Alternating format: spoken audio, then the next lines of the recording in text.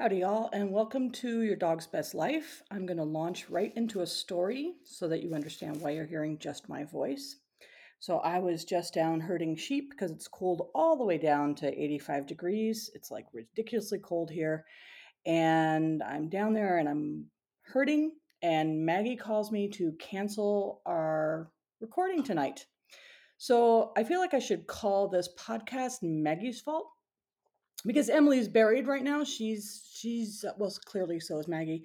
Emily's got a new job at a veterinary hospital and is buried in veterinary stuff, and I know how exhausting that can be. And Maggie has apparently like 15 Zoom meetings and 2,000 emails, and I'm glad I don't have a real job. So, what are we going to talk about today? So, here's the thing. I actually had a plan, believe it or not. Well, I had a plan B because I kind of know who my friends are. And speaking of plan B, we're going to talk about that in a second. So, here's the deal. Last week, when I was all by myself again, I spoke about when positive reinforcement training fails. And one of the things I discussed was creating a um, good antecedent picture for success. And so we're going to talk about that because just throwing out the idea, well, create success for your dog, not so helpful. So, what I'd like to do is discuss what it takes to create a successful training situation for your dog and kind of walk you through the steps so you can do it yourself. So, the first thing I'm going to do is tell you the worst case scenario so that you're going to think your own dog is crazy easy. So, today I went down and I was going to do some herding with my own dogs. So that entailed locking up all the other dogs who might go down and interfere while I'm moving sheep from one place to the other. So I round up all the other dogs, lock them all up. Then I grab my leashes, take my 3 dogs down that I'm going to herd with, tie up 2 of the dogs so they don't also interfere with my moving the sheep, gather my sheep, move them into the arena, and then I have to sort the sheep based on what I want to do. And so that means knowing what I want to do and who I'm going to do it with. So some sheep are dog broke. I'm putting that in air quotes. And what that means is they are more likely to follow me, the handler, than the other sheep. Other sheep are not as dog broke, meaning that they are more likely to just take off helter skelter like deer. The dog broke sheep are really useful for certain dogs, obviously new dogs, and the helter skelter psycho sheep are better for certain things like driving, having the dog teaching the dog to drive the sheep away from me because they don't care about me. So I had to pick out the sheep that I want to do, think about what I'm going to teach, and there's a lot that goes into that. So, do I need to use hay to help place the sheep in certain locations in the arena? In which case, I can't have full sheep because they'll just walk away from the hay. If I'm walking the sheep on a place with a lot of grass and they're super hungry, they won't move for anything. So then I'm setting my dog up for failure because my sheep are a bunch of pigs and they just lay around like turds and eat their grass and don't move. So all of this goes into herding. And then I sort the sheep that I want. And then I'm going to actually start training. So all of this ridiculousness led into my training. And I train with 1 dog, and then I need to resort the sheep because the other dog is going to have different needs, and keep going for 3 sheep. So it takes me about an hour, hour and a half to do herding with 3 dogs, depending on. I usually focus on 2 dogs. I don't have the mental fortitude to do a full training session with all 3 dogs. So usually I have 1 dog as the sorting dog. They're not really going to get work, quote unquote. They're going to just do sorting, but they're going to have to do it right. I'm not going to let them get away with sloppy behavior or anything like that, but it's very brief. And then I'm going to work 2 dogs and then probably put the sheep away with a sorting dog or the last dog that went, depending. Like in this case, I let Tag do it, and that was a wreck. So it is what it is. So, how do you now? The good news is, unless you're hurting, you don't have any of this. So, already, I want you to sit down and say, whew, my job is so much easier. So, let's talk about what it does take to train a dog in quote unquote normal behaviors. And I'm talking about sit and down and loose leash walking and stay, the things that we want to teach our dogs, or household manners, because that's taught too. Like right now, Cody's laying on the floor. She's not ricocheting around the walls and making me crazy or bringing me toys or peeing in the corner or chewing up my rugs. All of those behaviors were taught. She didn't come magically with an understanding that chewing up rugs is a bad idea. So all of that was taught too. And we're going to go into that in a little bit later. So the first thing we want to do whenever we're setting up a training session with our dogs is put all the other, unless your dogs are super advanced, in which case you're probably not listening to this podcast anyway. If your dog is super advanced, put your other dogs away. Put your children away. Put the cat who distracts the crap out of your dog away. You want to create a situation for your dog where they're more likely to succeed. And so if there are two other dogs and they're fighting for the food, you're creating a wreck for yourself. So just make your life easy, put your other dogs away. That's the first thing. The second thing is know what you're going to train. What are you going to train today? And kind of an idea of what success looks for. That is called clear criteria. So as an example tonight with Cody, I wanted her to go between the two sets of sheep. So I set up two bales or two flakes of hay in a separate location, and I called Cody through. That was it. My idea for success was that Cody wouldn't do a weavy, crazy, trying to flank out and squish the sheep together kind of a recall. That's all. I wanted her to come straight at me. That was my criteria. Anything less than that meant that I had to change things up and I had to work harder. But having her come straight at me, that was my criteria. If I could then move forward from that position, then all the better. But that was where I was starting the picture from. And I made it easy by setting up two flakes of hay and calling her through two sets of sheep that were rather far apart. So what are you training and what are your criteria? So let's say you have a young dog and let's say tag. So I train tag to do I teach my dog tag to do rally obedience. So in rally there's come to front, there's return to heel, there's around to heel, there's all sorts of behaviors. So first I have to know what I'm going to train. Well, just saying I want her to be better at these things is not a goal. That's you can't measure it. It's not measurable. And it leaves too much wiggle room for you to get annoyed or for things not to work well. So we want to know exactly what we're going to train and we want to have specific criteria. I want Tag to be able to do a lovely, facing me, bouncy, happy heel, 15 steps between rewards. And I want to sustain the enthusiasm for 15 steps in between rewards. If that's my criteria, great. And so then I've set that up. So I need to know what it is I'm training. The other thing is depending on your dog, every dog is different. So I have border collies, and with the border collies, I kind of need to keep things quick. I need to keep things moving, and I want to mix things up a lot. I need to challenge their brains. Some dogs can tolerate a whole bunch of repetition, 500 sits. I find that breathtakingly boring as hell. I suspect my dogs do as well. I'm totally extrapolating my own feelings onto my dogs. So I don't generally drill quote unquote things with my dogs. I'll do healing for 10 steps, sit down, stand, walk on, pivot. I'm always moving things around. I'm always throwing things in there. I want them thinking quickly. I want them working and kind of on their toes. That's just how I work. Some dogs, like Billy the Kid, my livestock guardian dog, if you ask her to do something more than once, she's like, I showed you once, I'm out of here.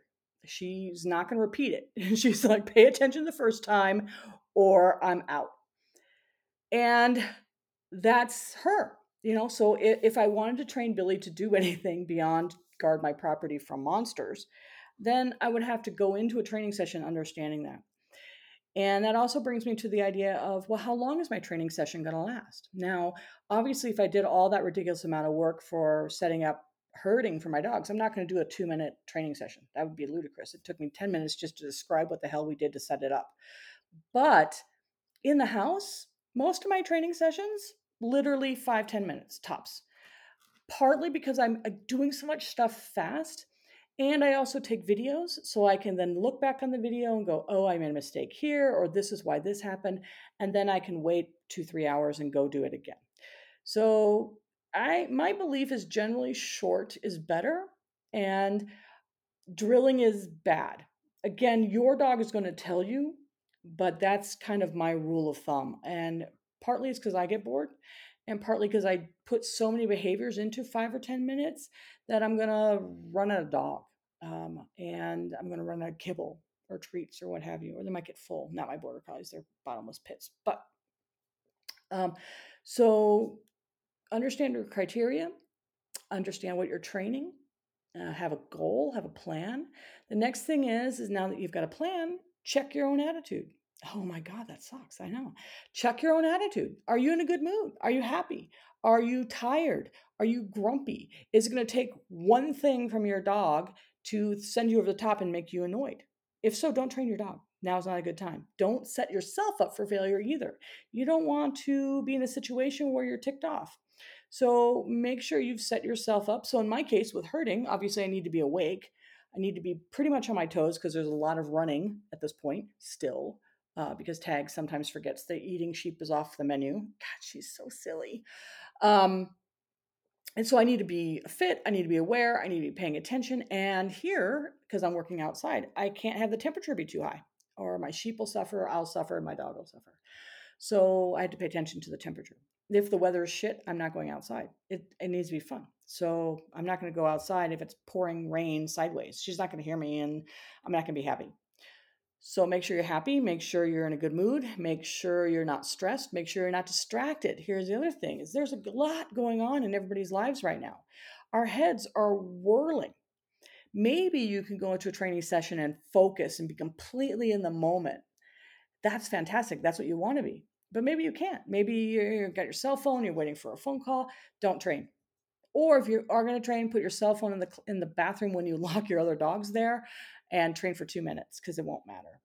So set yourself as well, up for success. Go in with a good attitude, go in with a plan, go in having an idea of how long you're going to train for and what it is you're going to train for and what your goals look like. Your dog. How's your dog? Did your dog just eat a giant meal? Is it wanting to take a nap? Probably not the ideal time to train, unless you're going to train them to settle down. That would be a great time to teach your bouncy, happy, giddy, goobery golden retriever to settle in the house. Now is the time. Have him lie down. He's full. He's feeling lazy. Lie him down next to you and just long, slow strokes with your hand to say, good boy, settle. Yay. And he settles down because he's not ricocheting around the house like a maniac.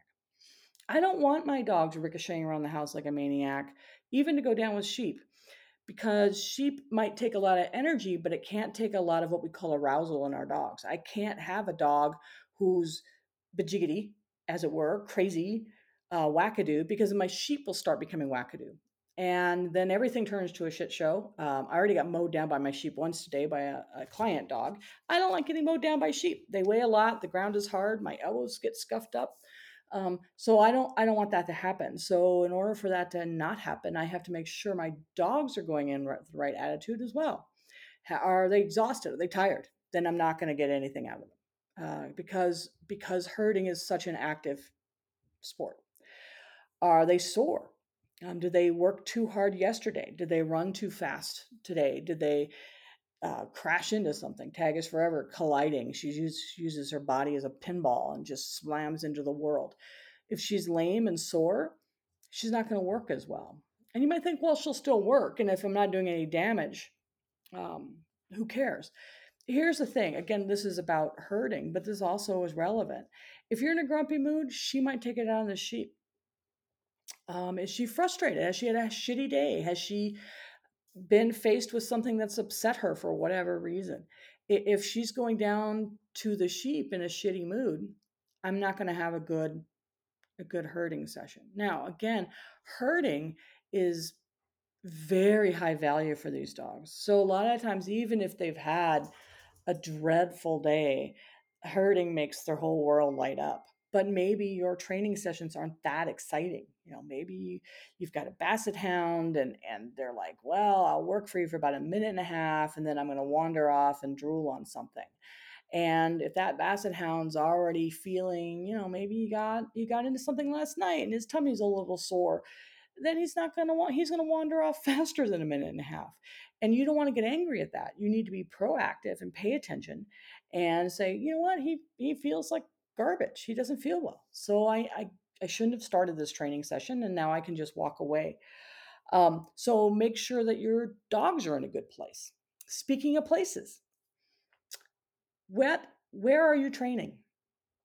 So when we start off any training, we are going to start off at home in a place where our dogs will absolutely succeed. So I remove all distractions. Like I said, the cat's put away if I had one, the other dogs are put away, their toys are put away if that might cause a distraction. If I'm not using toys as rewards, I want them a little hungry. I'm going to use high value rewards, and I'm going to set it up so that there's nothing to distract them. I don't want to spend my time that I would be training calling my dog, getting my dog off the walls, getting my dog out of the garbage, doing all of these things. That's exhausting, it's tiring, it's frustrating, and it's not a good feeling for you or your dog.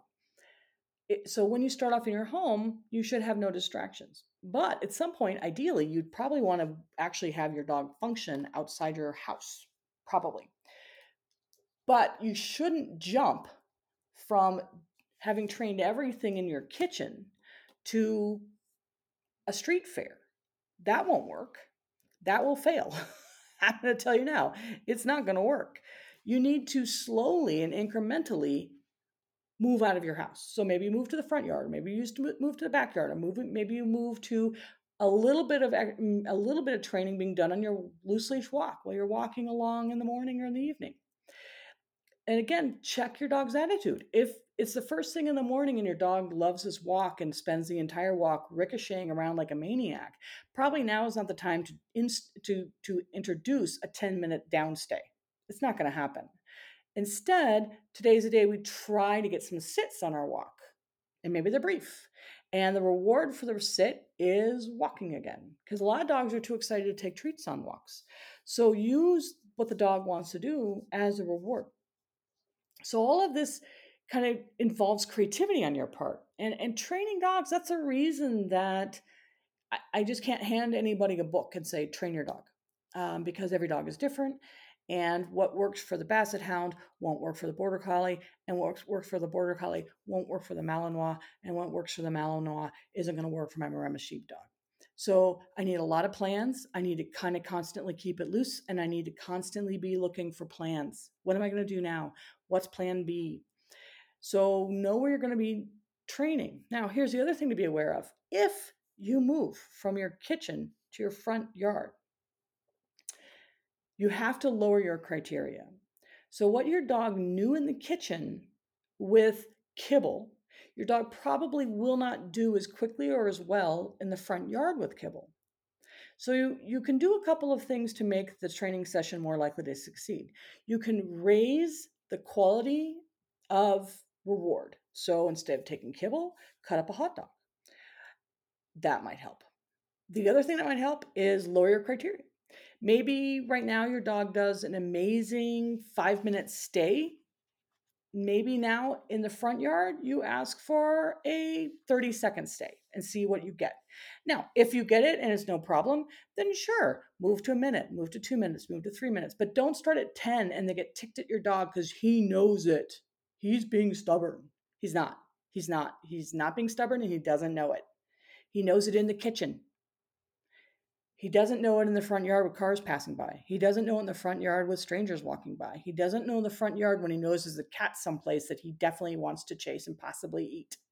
So, no, he doesn't know it. So you've got to help him. My rule of thumb is if my dog is quote unquote stubborn, it's not probably the dog. It's probably me. Does that mean a dog never ever blows you off? No. That implies that dogs don't have free will, which well, that sounds like Greek mythology, but they do. They can make choices. Dogs can make choices. Absolutely. And we can go down into the weeds about why did he make this choice and what. And some of that's really relevant and some of it's not. But what is really relevant is that 90% of the time, if your dog is quote unquote being stubborn or won't work for you under these circumstances, you raise the criteria too far and too fast, either by moving from your living room to the park where there are kids playing and there's a dog park and you're asking for the same behavior and the dog's like, oh, hells no, or you've not lowered your criteria. So here's a kind of a rule of thumb to pay attention to. Let's say you've been working in your living room for a long time and your dog knows sit and down and loose leash walking and can kind of mostly heel, and for whatever reason you go to the park, you want to go hang out with a friend or what have you, and your dog is ricocheting around on the end of the leash like a maniac. Where do you start? Because you know that you're not going to get the behaviors you want, right? You know that asking for a sit and a down probably isn't likely. In fact, their dog can't remember their name. I'm going to say this. Do not say their name 900 times. Do not beg your dog to pay attention to you. Stand there and wait until your dog remembers you. You're going to look for eye contact and you're going to say yes and you're going to feed eye contact. What that does is it gives the dog the idea that we can work in another location. You've lowered your criteria so far down because presumably you trained eye contact of some kind. Orientation. I don't need eyes glaring lovingly into my eyeballs. I just need the dog to orient to me. So if I get orientation towards me, that is rewarded because that's where it starts. What I'm not going to do is wave food in front of their face and beg them to pay attention to me. That is it's horrific and annoying and boring and horrid and dreadful training. The other thing, what it teaches the dog is that the dog can ignore you until you tell them to pay attention and that you're going to beg them. And I don't really like begging my dogs to pay attention to me. I want paying attention to me be kind of automatic. So my criteria, if I go someplace where I know that I'm probably going to not have the behaviors that I normally have, is do you remember I exist? I'm going to start there and reward the hell out of that. And then from there, if I can get it and sustain it and I can get a step or two steps, then I've got a loose leash walk and now I can start rewarding that. Or I've got a heel and I can start rewarding that. And now I can build up from that. But if my dog can't even remember that I'm there, I'm not going to get any other behavior. And the more I say the name and get ignored, the more I'm teaching the dog to ignore their name. So again, it comes down to building on success. And if you practice failure, your dog is going to fail. And saying a cue repeatedly, whether it's the name for them to orient on you, or come, or sit and be ignored, is teaching your dog that they can ignore a cue. And I don't like doing that. I don't like setting my dogs up to see that picture as a possibility. So we've set up a location where we know that we can train. We have an idea of our criteria. What are we going to train and what are we going to expect from our dogs? We are in a good mood. Our dogs are in a good mood. What rewards? So the next question is, what are we going to reward our dog with? And again, that partially comes down to where are you? If I'm like, let me give you an example. So back in April, before the world ended, I was going to take Tag to her first ASCA show. That's Australian Shepherd Club of America. And the ASCA show was a 4-day long show, and it had both sheep and rally obedience. And Tag has been learning rally obedience, and I think she'd probably do pretty well, and I think we could probably get a title on her. So that's my standard for showing up and doing it. So I was going to do that. And then I was going to also do herding. Now, in Tag's vision of reward systems, treats are awesome, but sheep are mind blowing. So if I got out of the vehicle and she saw sheep first, the fact that I normally train her with kibble probably won't work in the presence of sheep. So if I don't want to set myself up for failure, I'm going to have to bring chopped steak or something unbelievable and have that as a contingency plan so that I can get my rally obedience done in the world, in a universe where sheep also exist. Because I've never trained in that situation. Now, do I have a problem if I go into the arena and she totally melts down and can't function and just stares hopefully at wherever she knows the sheep are? No, because that is not a contingency I've ever set up before. I've honestly never trained her near sheep to do something other than herding. So I would have, had the world not fallen apart before April, I would have gone down to the sheep pen and I would have started practicing rally obedience behaviors near the sheep to start setting that up. Then I would have gone to the park where we normally play frisbee, and I would have, because that gets her excited too, I would have said, well, first we're going to play a little bit of rally. Then I would have used both frisbee and the sheep, depending on the location, as kind of a super reward for her compliance in playing the silly game of rally, which makes no sense to her. Frisbee makes sense to her. Sheep makes sense to her. Healing and doing behaviors, these ridiculous tricks, probably don't make a lot of sense to her. So I'm able to kind of use a multiple tiered reward system. And I'm a big believer in that. I believe a lot in the power of life rewards, PREMAC, which simply means using a more likely behavior. So in Tag's case, chasing sheep or a frisbee, to reward a less likely behavior. So in that case, it would be healing or sit. Um, and so you can do that as well. Let's say you are going to try your new behaviors. You're starting a dog class, and your dog now knows sit and down, and you're working on loose leash walking. So you go out the door, and your dog's like, ah, I'm so excited, I'm loose leash walking, and they're ricocheting around like a fish on a line. And you are practicing your loose leash walking. You're like, oh, I'm going to practice this, and we're going to get it right. So you're practicing, and ask for a sit. And if you get it, immediately say yes and step off, start walking. Because for most dogs, walking is the reason they go for walks. That's the reward for walking, for going for walks. So you don't even if they won't take treats, you can use the walk as a reward for the sit. So we always need to be thinking as trainers, how we reward a dog? How do we give the dog, what does the dog want under these circumstances in this place and this time? Do they want to sniff? Then can I control their ability to sniff and then reward them with sniffing?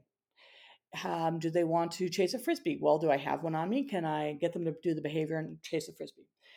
There are multiple things that we can do to help create a situation where the dog is looking for that reward, and the reward's value is high enough that they will do the behavior even in a distracted location. Okay, so you've set everything up. You've got your plan, you know what you're training, you've got a system, you've got your rewards, you know what your marker cues are, you know how you're going to deliver your rewards. Are they going to be scattered on the ground? Are they going to be to the hand? Are they going to be caught out of the air? So our dog has an idea of where the hell the rewards are coming from. We know what we're going to reward with. And everything is perfect, except our dog can't remember anything. Their head falls off. Well, shit. Now what do we do? Well, we went in with a plan B, or at least we hope we did. Have contingencies. Life isn't perfect. And even if we set everything up and we are patting ourselves on the back that we've set our dog up for success and, oh, this is going to be the best training ever. We're finally going to get that beautiful heel, or I know I can get that drop on recall, or I'm going to get a 10-minute stay. And suddenly our dog can't, their heads fall off, they're running in circles. Oh my God, what do we do now? Well, we have a plan B. And depending on the situation, the dog, our criteria, our plan B is going to be contingent on all that. If it's a new puppy and their heads fall off, then plan B is probably either having zero criteria, like can you just exist on the end of a leash? That's pretty much it. If it's an advanced dog and their heel turns to garbage because a squirrel walked by, then we're going to say, well, you have about a second to get your shit together, and then we're going to go right back to healing. So it depends on the dog. It depends on how much of the reward history the dog already has with a given behavior. And it depends on how well you've done at generalizing that behavior to multiple locations and multiple situations. So you go out to the training area and it starts to rain, but you've practiced everywhere else, and now your dog's a little distracted. Maybe they don't like rain. So you ask for a couple behaviors, you get them, and you go back into the car and you hide out because, well, you don't like getting wet either. That's a contingency. That's plan B. You go out to practice loose leash walking. Oh, this is a great one. You go out to go loose leash walking, and your dog is completely wired for sound and completely crazed and maniacal and runs to the end of the leash and starts strangling themselves to death. And your trainer said, well, you stand there like a tree until the dog stops pulling like a psycho, and then you say yes or reward, and then you take a step. And you do that, and you've gone, it's been 20 minutes, it seems like, and you've gone 4 steps. Okay, what's your plan? Do you just let the dog drag you down the road and allow the dog to essentially teach you that pulling rewards the dog? Do you just turn around and walk back in the house? If you go back inside and go back into the house, Is your dog going to be able to go potty someplace else? Is your dog going to be able to get their needs met for exercise and energy someplace else? If so, there's nothing wrong with that. There's no law that says you have to walk your dog.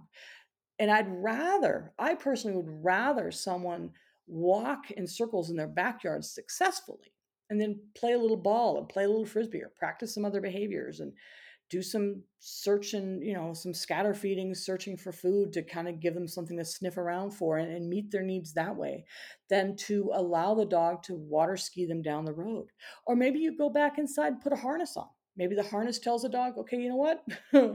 We're water skiing. Go for it, Fluffy. Next time we'll put a collar on you and do it then. Maybe what you do is let the dog pull you all the way down the street on the harness for an hour and a half. The dog is tired. Now you snap the collar on, you take the harness off, you go in the house or you go out the door and you get 2 minutes of good loose-leash walking. You set yourself up for success. And that's the magic. That's where dog trainers take the science and mix it with the art, and you end up with a great dog and you end up with a good training session. So what I want you to take from this is it's not that hard. You don't have to go sort sheep.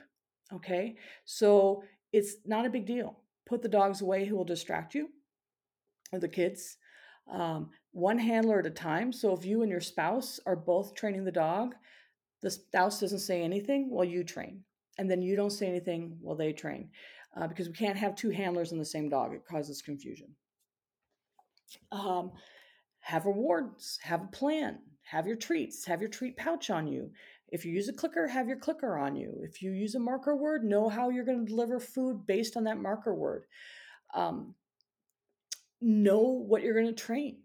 Know where you're going to train it. Know what your criteria are, what your contingencies are if they don't match that criteria, and where you're going to go from there. Be aware of the fact that failure, and putting that in air quotes, of the dog to perform behaviors is almost entirely on you. So, what I tend to recommend is if your dog fails at something twice and they heard you and it's not something that, they just couldn't do, then you're going to have to go back and say, why is my dog not doing this? Is it that I'm not rewarding often enough and it's too early in this session for me to not reward? Is it that they don't have a long enough reward history on this behavior, which is kind of the same thing I just said in reverse? Is it that the dog can't do it in this circumstance? There's a cat over there that he just can't function around. Well, then what am I going to do now? So I walk further away from the cat until the dog remembers that I'm there. I pay the dog for paying attention to me and I try again. Maybe the dog is tired. Maybe the dog is full. Maybe the dog is got a tummy ache and doesn't feel good. Maybe he has a headache. We can't even know when our dogs have headaches. I wouldn't know. All of these. Are you in a shitty mood? Are you grumpy? Are you secretly angry at somebody and your body language is screaming that, and you have a seriously sensitive dog and they catch that and that flattens them out and they won't do anything? Or, this is really common, certain breeds of dogs, I think we've talked about this in other podcasts, do what is called stressing up.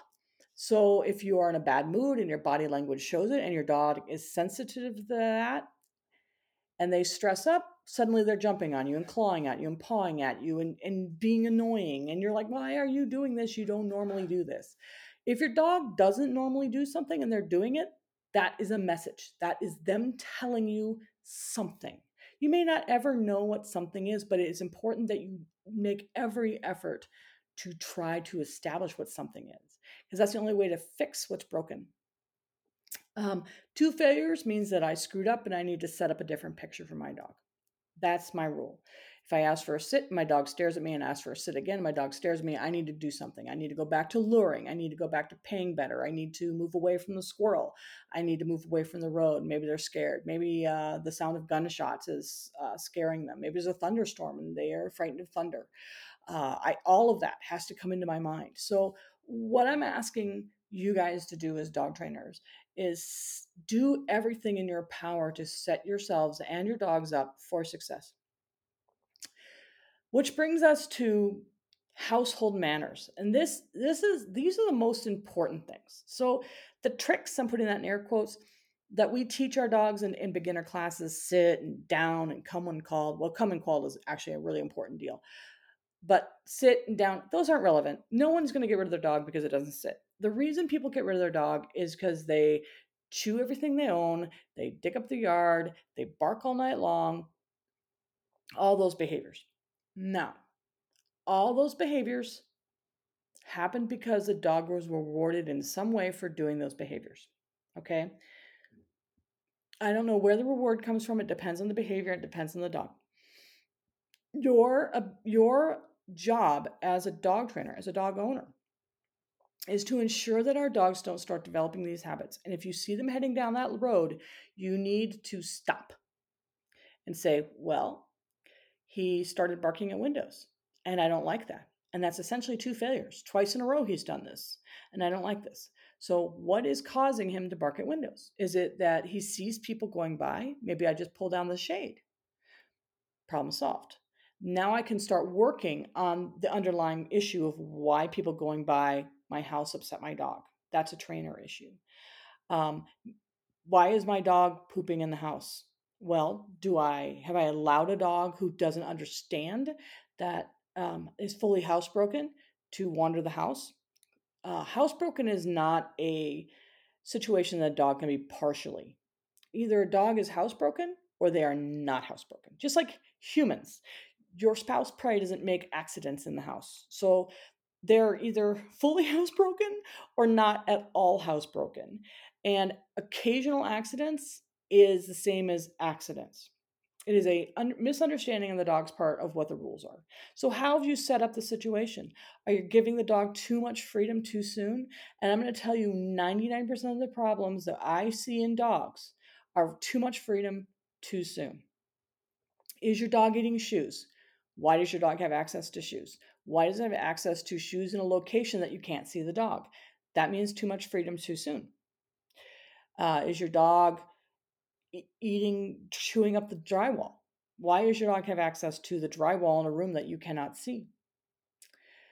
If you put your dog in a crate, is your dog crying all night long until you get annoyed and somebody quits and they go and rescue the dog? What have you just trained the dog? You've trained the dog to cry all night long. You've created a catastrophe and now you've got to deal with it. Why does your puppy jump up on you? Because you don't pay attention to it when it's on all 4 feet. And then it jumps up on you and you say, no, puppy, get down. And that's attention. That is all of that. Oh, and that's the hard work. Setting up all the training things I was talking about earlier with the treat bags and the treats and having a plan and all of those are way easier than this. This stuff's hard. This is picking everything up so your puppy doesn't have access. This is watching your puppy every moment to make sure that they don't make mistakes. This is making sure the new dog that you just adopted doesn't have access to your entire house on day 3 and you wonder why he just got into the garbage. So part of this is work. Yikes. And I hate work and I'm lazy. And so we have to have a plan. Now, my dogs, what I do with my dogs is when I get a new dog on the property, they are with me in the house 100% of the time.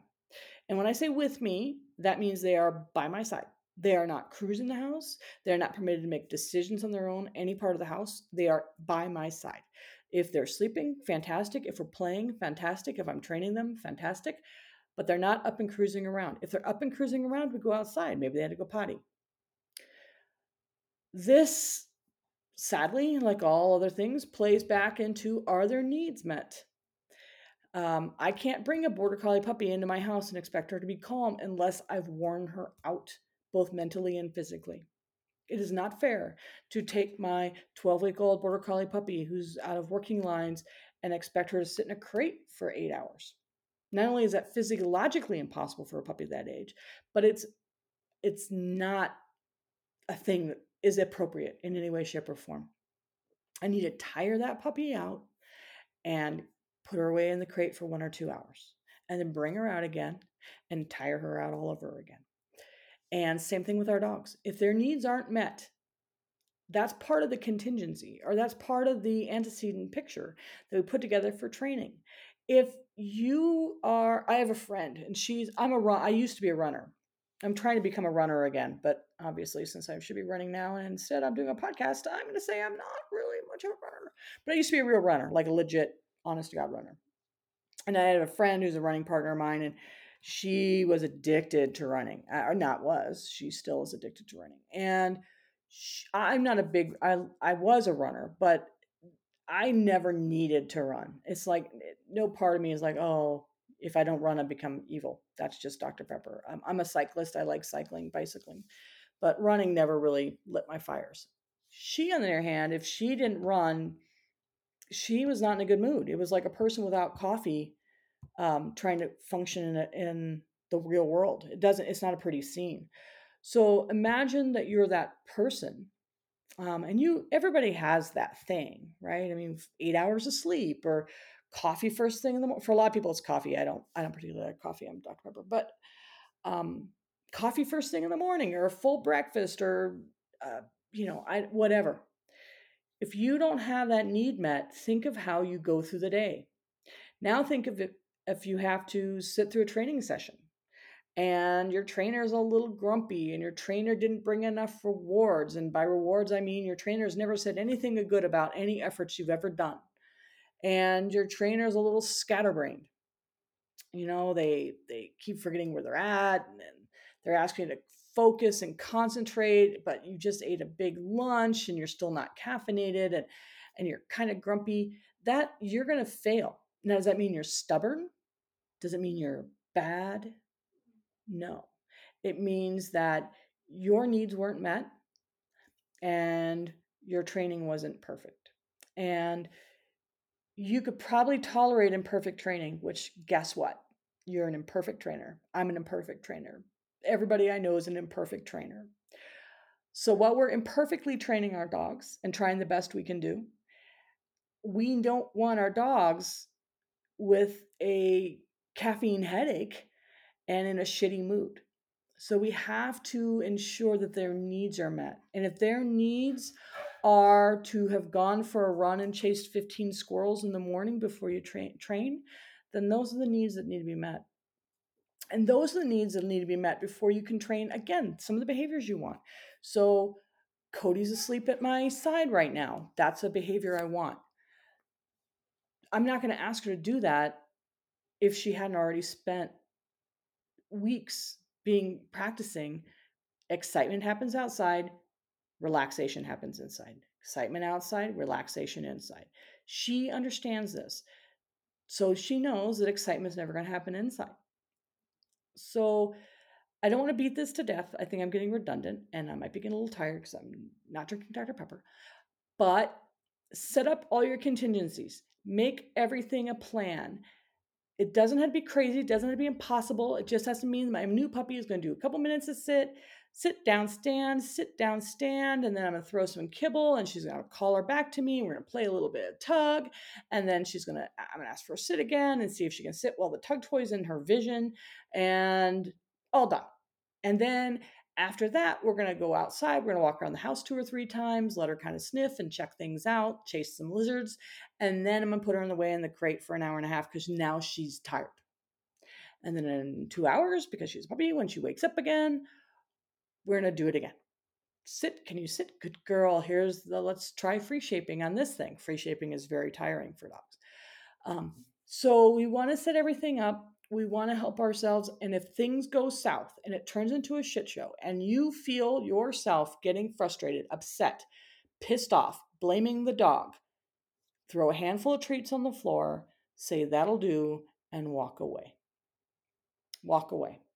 Don't get angry. Don't say a bunch of curse words and say, this freaking dog's going to do what I say by God right now. He's ignoring me. He's blowing me off. Rah, rah, rah, rah, rah. Walk away. It's hard. I understand. I have a dog who is really good at pushing my buttons. And there are times I'm like, you so-and-so, you are going to come by. And he's like, nope, because my body language changed. And by God, he's now terrified because my body language changed. And nothing on earth is going to make this dog calm down but my calming down. And if I can't calm down in that moment, then I need to walk away. And that's the only way to succeed. Your dog does not learn anything, both negative or positive, if you simply end training session. If you're struggling and you're having a tough time finding the solution and your dog is getting frustrated, that'll do. Handful of kibble on the floor, walk away. Go back to the drawing board. Find a better way to explain what you want to your dog. Find a better way to create success. You'll find it if you're creative. And if you're not creative, guess what? There's Google. Yeah, how awesome is that? So create success by creating a plan, creating a framework, and creating a plan B when things don't go right. Be fluid. Be willing to go with the flow. Be in the moment. And your dog will thank you, and your training will skyrocket, and you will become much better. Training doesn't have to last for hours. Literally 5 minutes of training is way better than 20 minutes of crappy training. All day long, you're training a dog. All day long. If you go and you pay attention to the dog who's barking, you've just taught the dog to bark. If you ignore the dog and it makes a mistake, quote unquote, in the house, you've taught the dog that they can go poop in the hallway. So you're always training. And that means that you always have to be on if you have a new dog in the house. No, I'm not on right now. I mean, my dogs are adults. I have a bunch of adult dogs in the house. And Tag is the youngest, and she's 2.5.